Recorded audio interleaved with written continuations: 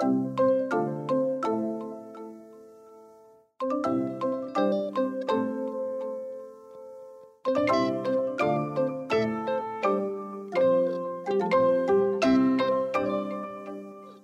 and welcome to another episode of Quilt Buzz, the podcast featuring your favorite folks from across the quiltverse. I'm Amanda of Broadcloth Studio, and I'm joined by Wendy, the weekend quilter. Hey.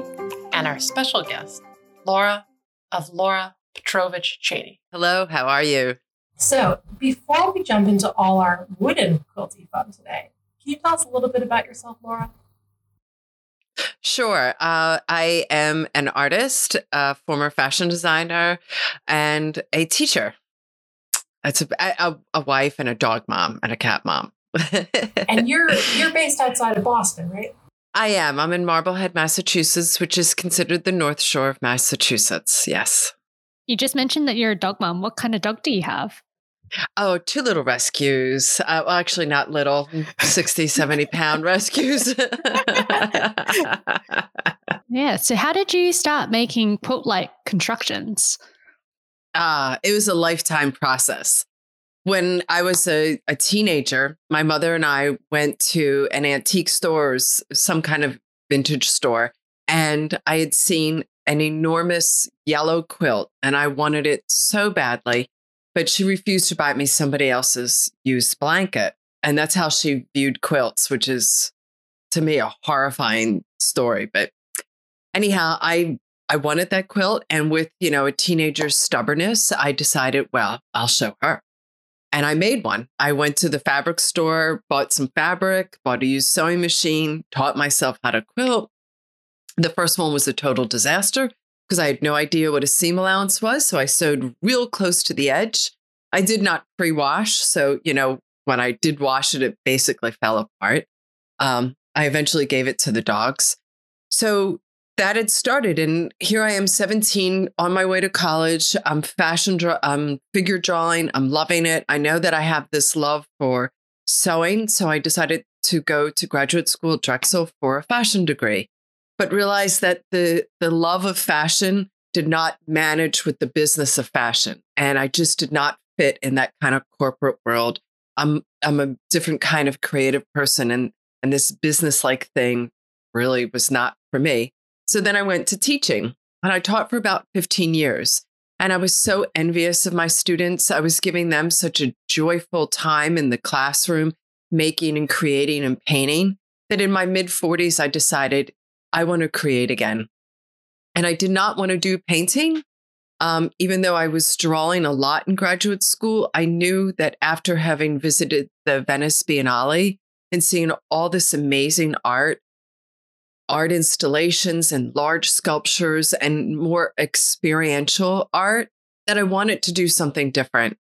So, like I said, I was drawing, but I was taking my drawings outside and doing things with the environment. And then it came time to display those paintings. And my professor said, we have to make stretchers. You have to hang these on something.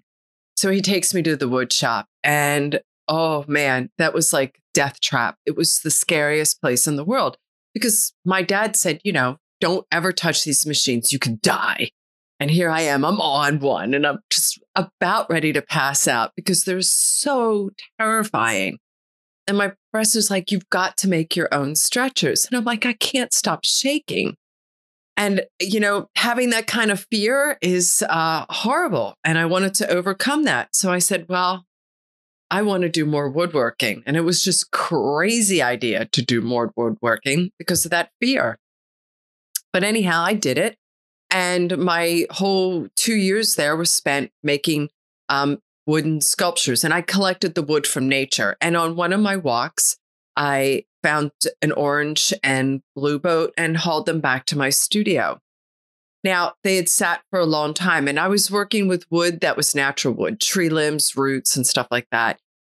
And I picked up the boats because they were so unbelievably colorful. And about a month before graduation, one of my professors had said, we're so sorry you didn't do anything with fabric. As a fashion designer, we thought you would be doing these incredibly wonderful fabric things. And I thought, oh man, that would have been great to know months ago. But that seed had been planted. So when I left school, I kept thinking fabric, fabric, fabric. And I just had done a workshop with Faith Ringgold at the National Art Teachers Convention. So her quilts had come back into my imagination. So fabric and faith and just all this stuff was still playing in my head. And there I am at the grocery store.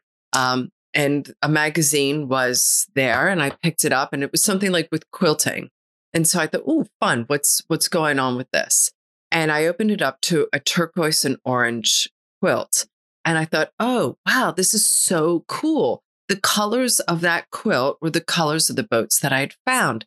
So I bought the magazine. I went home. I started hacking up those boats and laid them out on the floor like a quilt and thought, this is really fun. I finally found a vocabulary that fits me. Woodworking, fabric, textiles. It was a home run.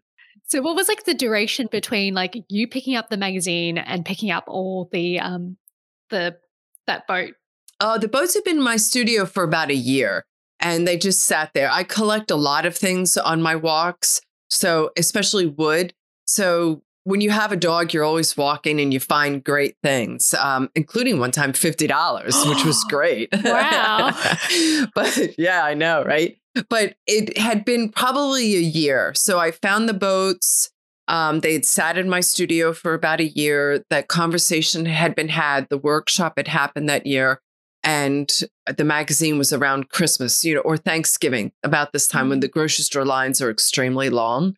And that's why I picked it up. So yeah, it's just one of those weird things that when you think about something and you ask the universe for help, you kind of find it. It may not happen suddenly, but it's just so amazing that these things happen, or I liken it to when you buy a new car and it's a gray truck and all you see are gray trucks all over. You're like, everyone has that. But that's what happens when you put out a wish to the universe. It answers it and you find it. And it's just so cool how that happens, that kind of serendipity. And how did you overcome your fear of power tools? Just by doing it all the time. In fact, when I left, my graduate thesis was with a chainsaw. I really had conquered using a miter saw and a bandsaw very easily because I just decided to power up with the most dangerous thing in the world. But I didn't want to be afraid, and I don't like being afraid, And so anytime I have hesitation, I want to work through that. And I'm glad that I did. So after that first orange and turquoise wood quilt, did you,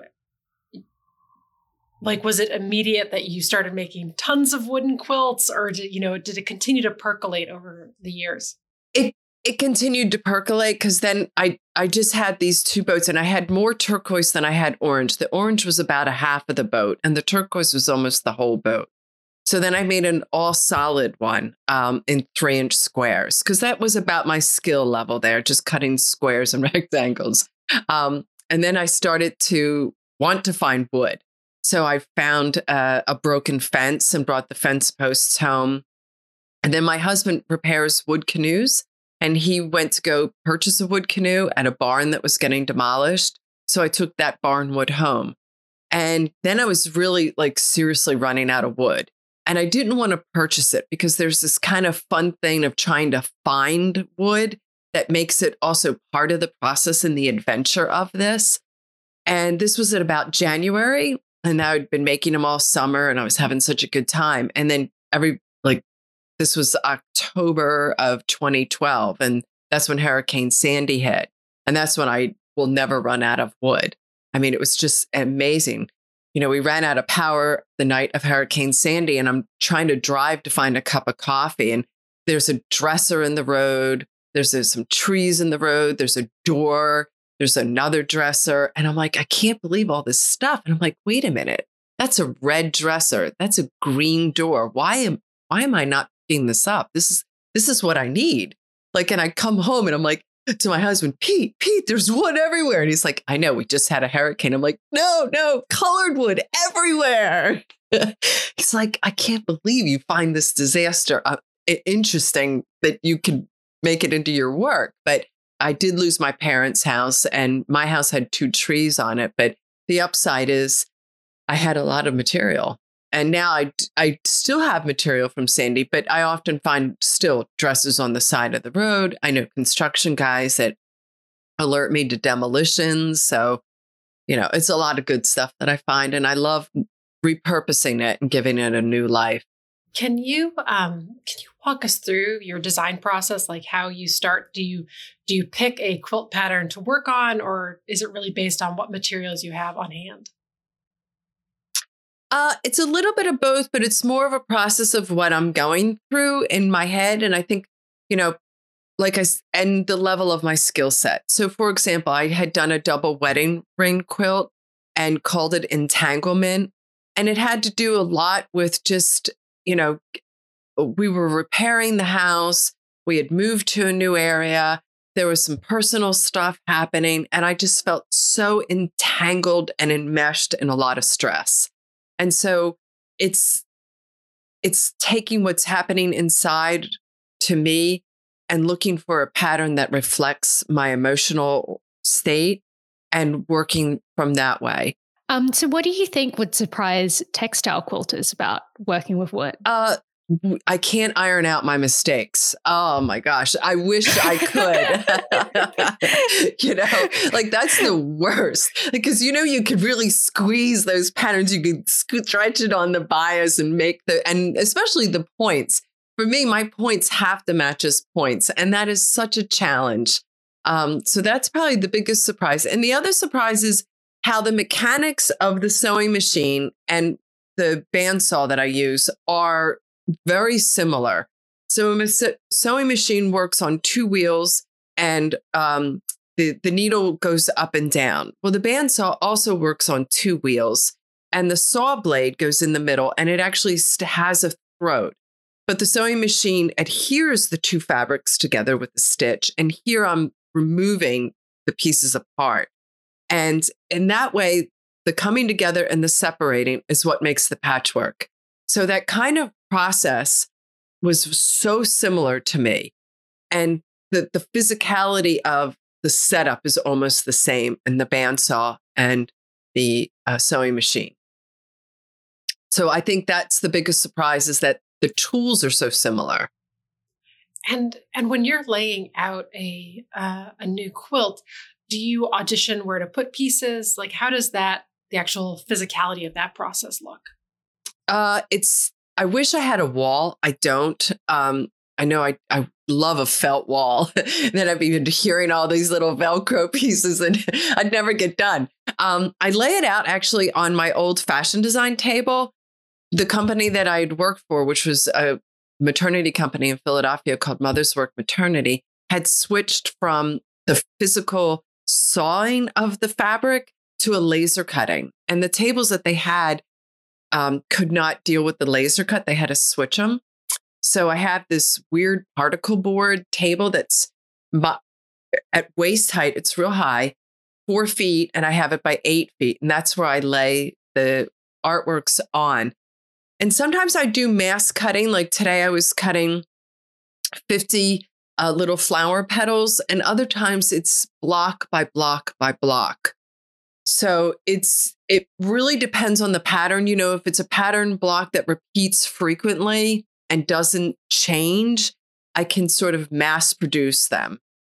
But if it's a pattern piece where it's a log cabin and each log cabin is various widths, like a 6-inch square, a 12-inch square, 8-inch, they all have to be laid out individually as I go.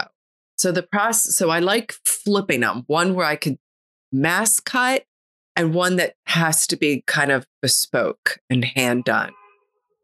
And do you cut by project or do you cut well in advance for I'll have a whole box of just rectangles and I can reach into that anytime that I need rectangles? No, even as a sewer, I couldn't do that, because it depends on how I feel at that moment. Yeah. I have to be there in that piece. And let me tell you, the only thing I do cut a lot of are 1-inch strips on my table saw. Now, the table saw is my least favorite one because it has a tendency to pop up. Yeah. And I have to have my husband there to help me guide it. So that's the only one, The only machine that I really need assistance with is because the boards can be really big and I want somebody else to check for magnets, because if there's a nail in there, I've got a big problem. So that I will pre-cut a whole bunch of. And if you could imagine just 1-inch strips or 2-inch strips of long 8-foot boards. So those I'll do, we pull it out, off it goes all afternoon, just slicing away. And so that's the only thing I pre-cut. Yeah. So like with quilters, we've got tools where we can, when it comes to cutting, we can sort of speed it up. So for example, like with quilters, we've got that stripology ruler where you can cut multiple squares and rectangles at a time.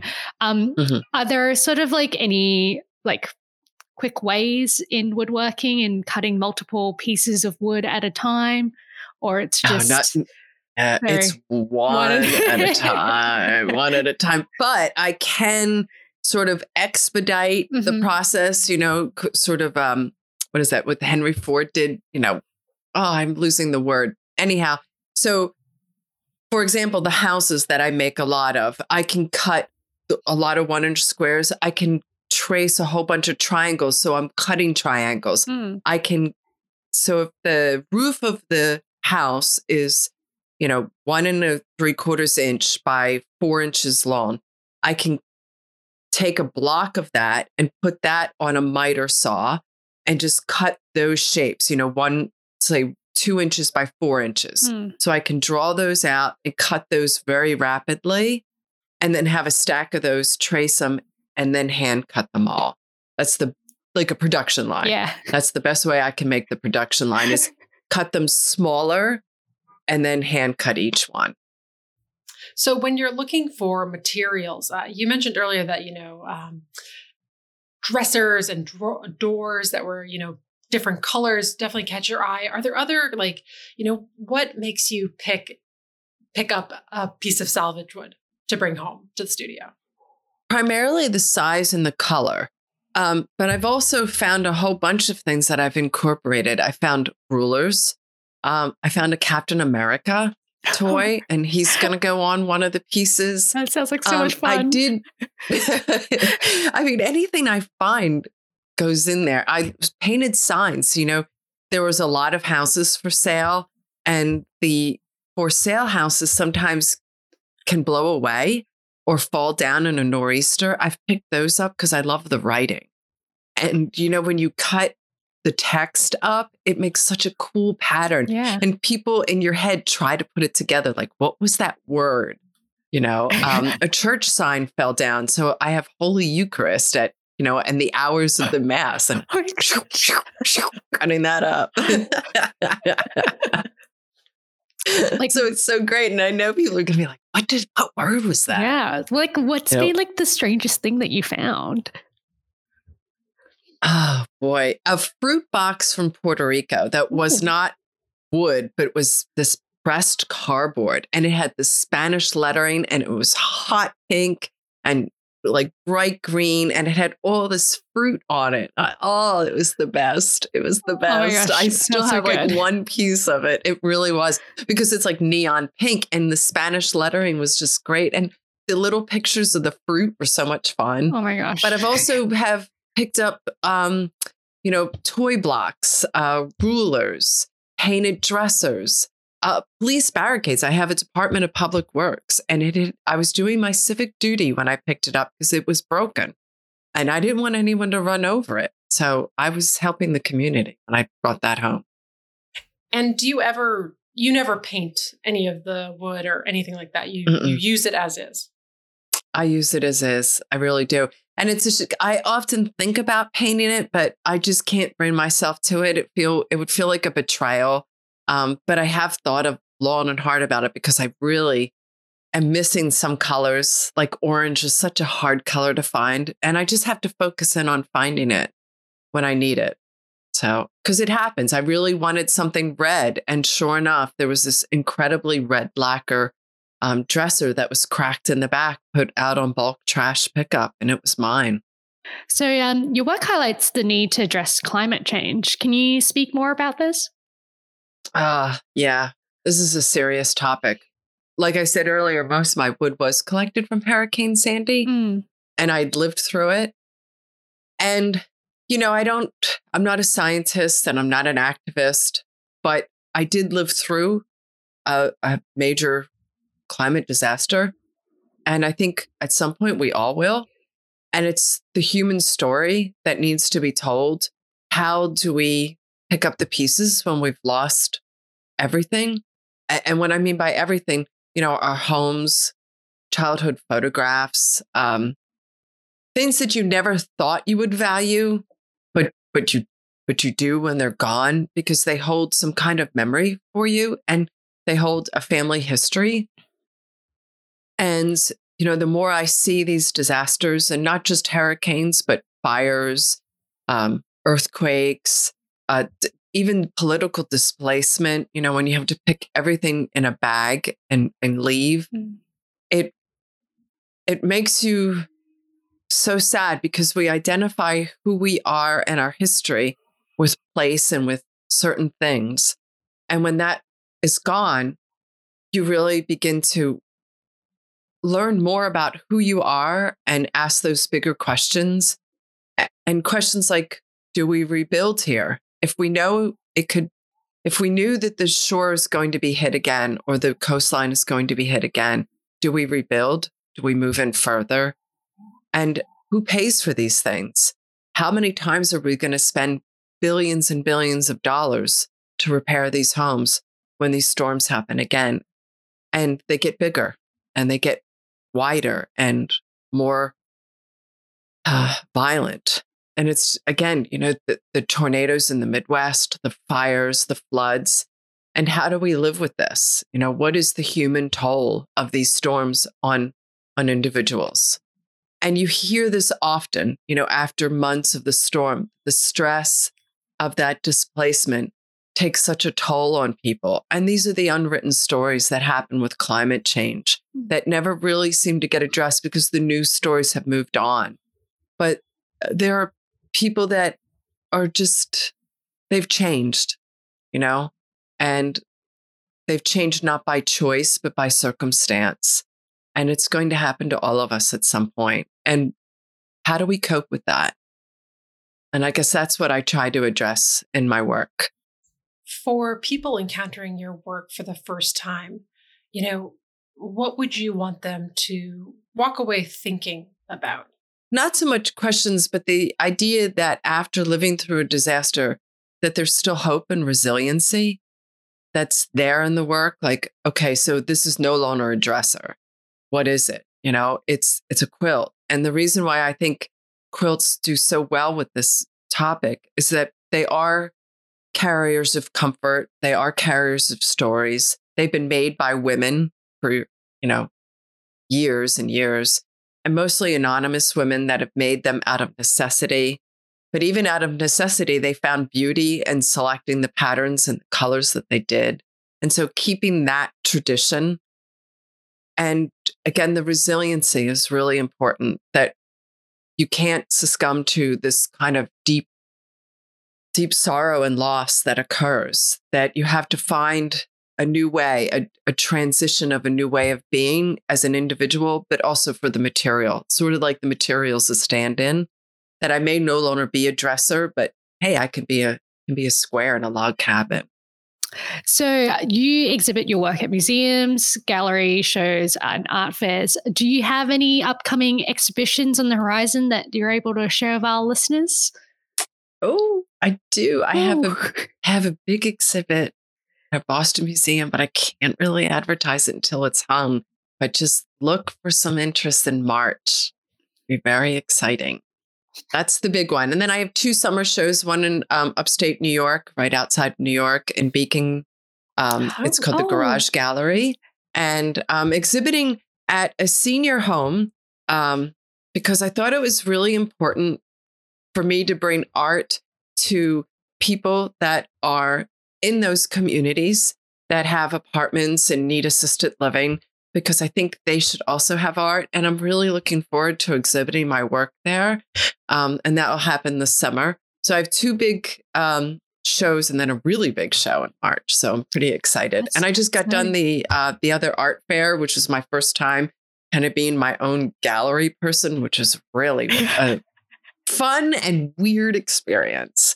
And I do have a gallery in Provincetown, Massachusetts, in P-Town. And was the other art fair, was that the one here in New York City? Yeah, in Brooklyn. Oh, and how was, you said it was a weird experience being your own mini gallery?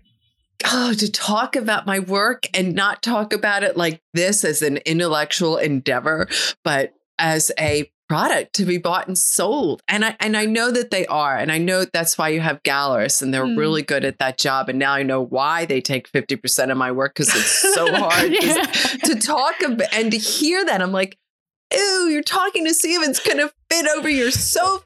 No, this is a work of art. And, that was so hard to remove myself from that. I don't know if I liked that, but at the same time, it was such good feedback from people, from the general public that, is not accustomed to this kind of, rigor of talking about why people quilt and what matters and all this good human stuff that happens when we make works of art, And it was weird in that respect. That's a skill set. It is a skill set, one that, I don't have at the moment. So, but it was so good to learn it. Yeah. On that note, it is time to move on to our rapid fire quilty questions. Are you ready, Laura? I am. Okay. Wendy, why don't you kick us off? Okay. So what is your favorite time of day to make? 10 o'clock in the morning after I've been to the gym and walked the dogs. And music, Netflix, podcasts, or the sounds of silence in the background? I thought about this question for a long time, a little bit, all of them. It really depends on what's happening. Complicated work needs absolute silence. When I'm rocking it out, it's Led Zeppelin. And do you have like a current favorite, like maybe podcast or something that you're watching at the moment? I just finished listening to Death of an Artist, which was really great, about Anna Mendieta. Highly recommend that for everybody to take a listen to that. And do you have a favorite snack while woodworking? No, just water.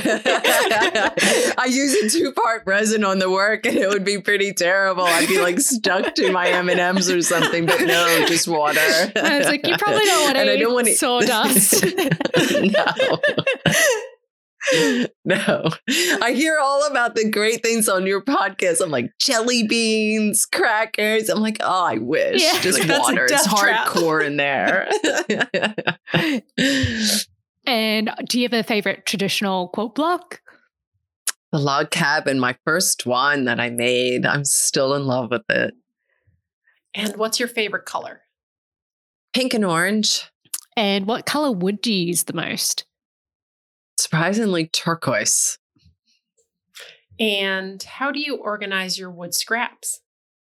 First by size, then by color when I get to a certain size, and then when I get really small, by size again. And what happens to the bits of wood that are too small to use in a project? Never too small to use in a project. They get stored again and again and again until they're dust. That's some goals for my scrapping. Yeah. Oh my goodness. I made little tiny sculptures out of them. I'm not kidding. I had like a 1/4 inch triangle that I glued onto sculptures and I stacked them. Oh my gosh, that's so cool. Yeah, they never go to waste. What is the biggest piece of artwork you've made? 5 feet by 5 feet. Actually, that was one singular piece, was 5 feet by 5 feet. I have made quilt blocks that went 80 feet long, but they were pieces, like they were 40 pieces. So one piece was only 5 feet, and that's determined by the size of the backing. Interesting. And where can we purchase your work from? My gallery, Ray Wiggs Gallery in Provincetown, Massachusetts, or on my website, laurachaney.com. And do you ship internationally? I have. I've shipped to the Netherlands and Canada and Finland. Nice. And England. Oh.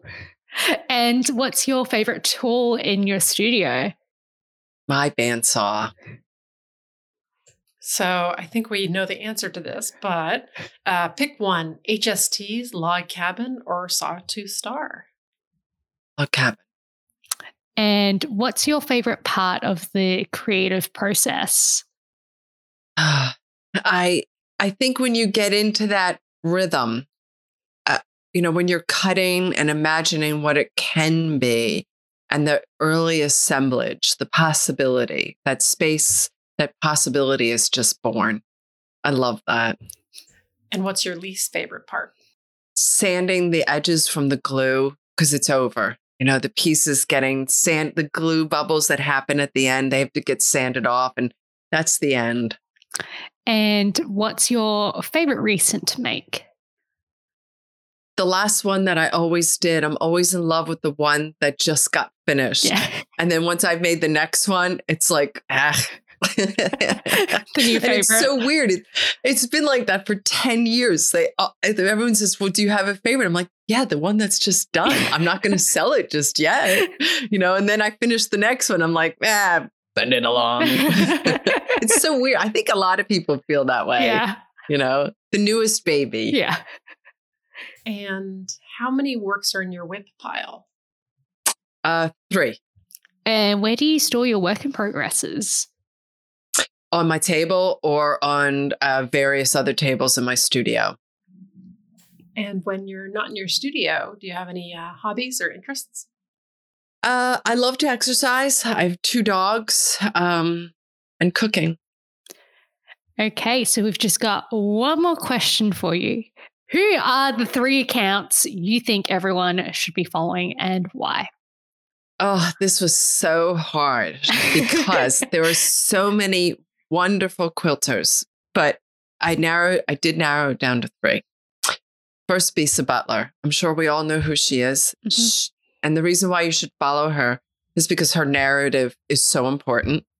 She's telling the story of African Americans and their history, but she also crosses the fine art world and the quilting world. And she's a New Jersey girl like me. So the second one is Roderick Kirikoff, whose book, Unconventional, Unexpected, American Quilts Below the Radar, is an amazing book.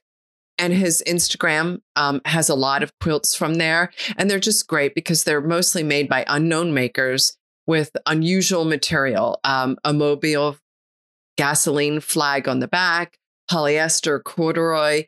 And they're so interesting and talk about being made for the love of making quilts. I would highly recommend his Instagram for that. And last but not least, as quilters, we all are in business of quilting, and I know nothing about spreadsheets. I know nothing about organizing all this stuff. So I follow Allison Stanfield, who kind of guides me through the business of the art world. So I would highly recommend for every quilter who's interested in having contacts and a mailing list to find a business person, a business mentor, and follow them. So they're the 3. So we need to wrap today up, and we hope that you enjoyed the show. If you'd like to contact any of us, we can most easily be found on our Instagram accounts. I'm at Broadcloth Studio. Wendy. I'm at the.weekendquilter. And Laura. Laura Petrovich Cheney. Or you can go to our podcast account at quilt.buzz or our website, quiltbuzzpodcast.com, for our previous episodes and updates on upcoming guests. If you enjoyed today's show, we hope that you subscribe to the podcast and tell your quilty friends about us too. And if you have a moment to share what you love by writing a review on your podcast provider of choice, it would make our day. Thank you so much for joining us, and we'll talk to you again soon. Bye. Bye. Bye.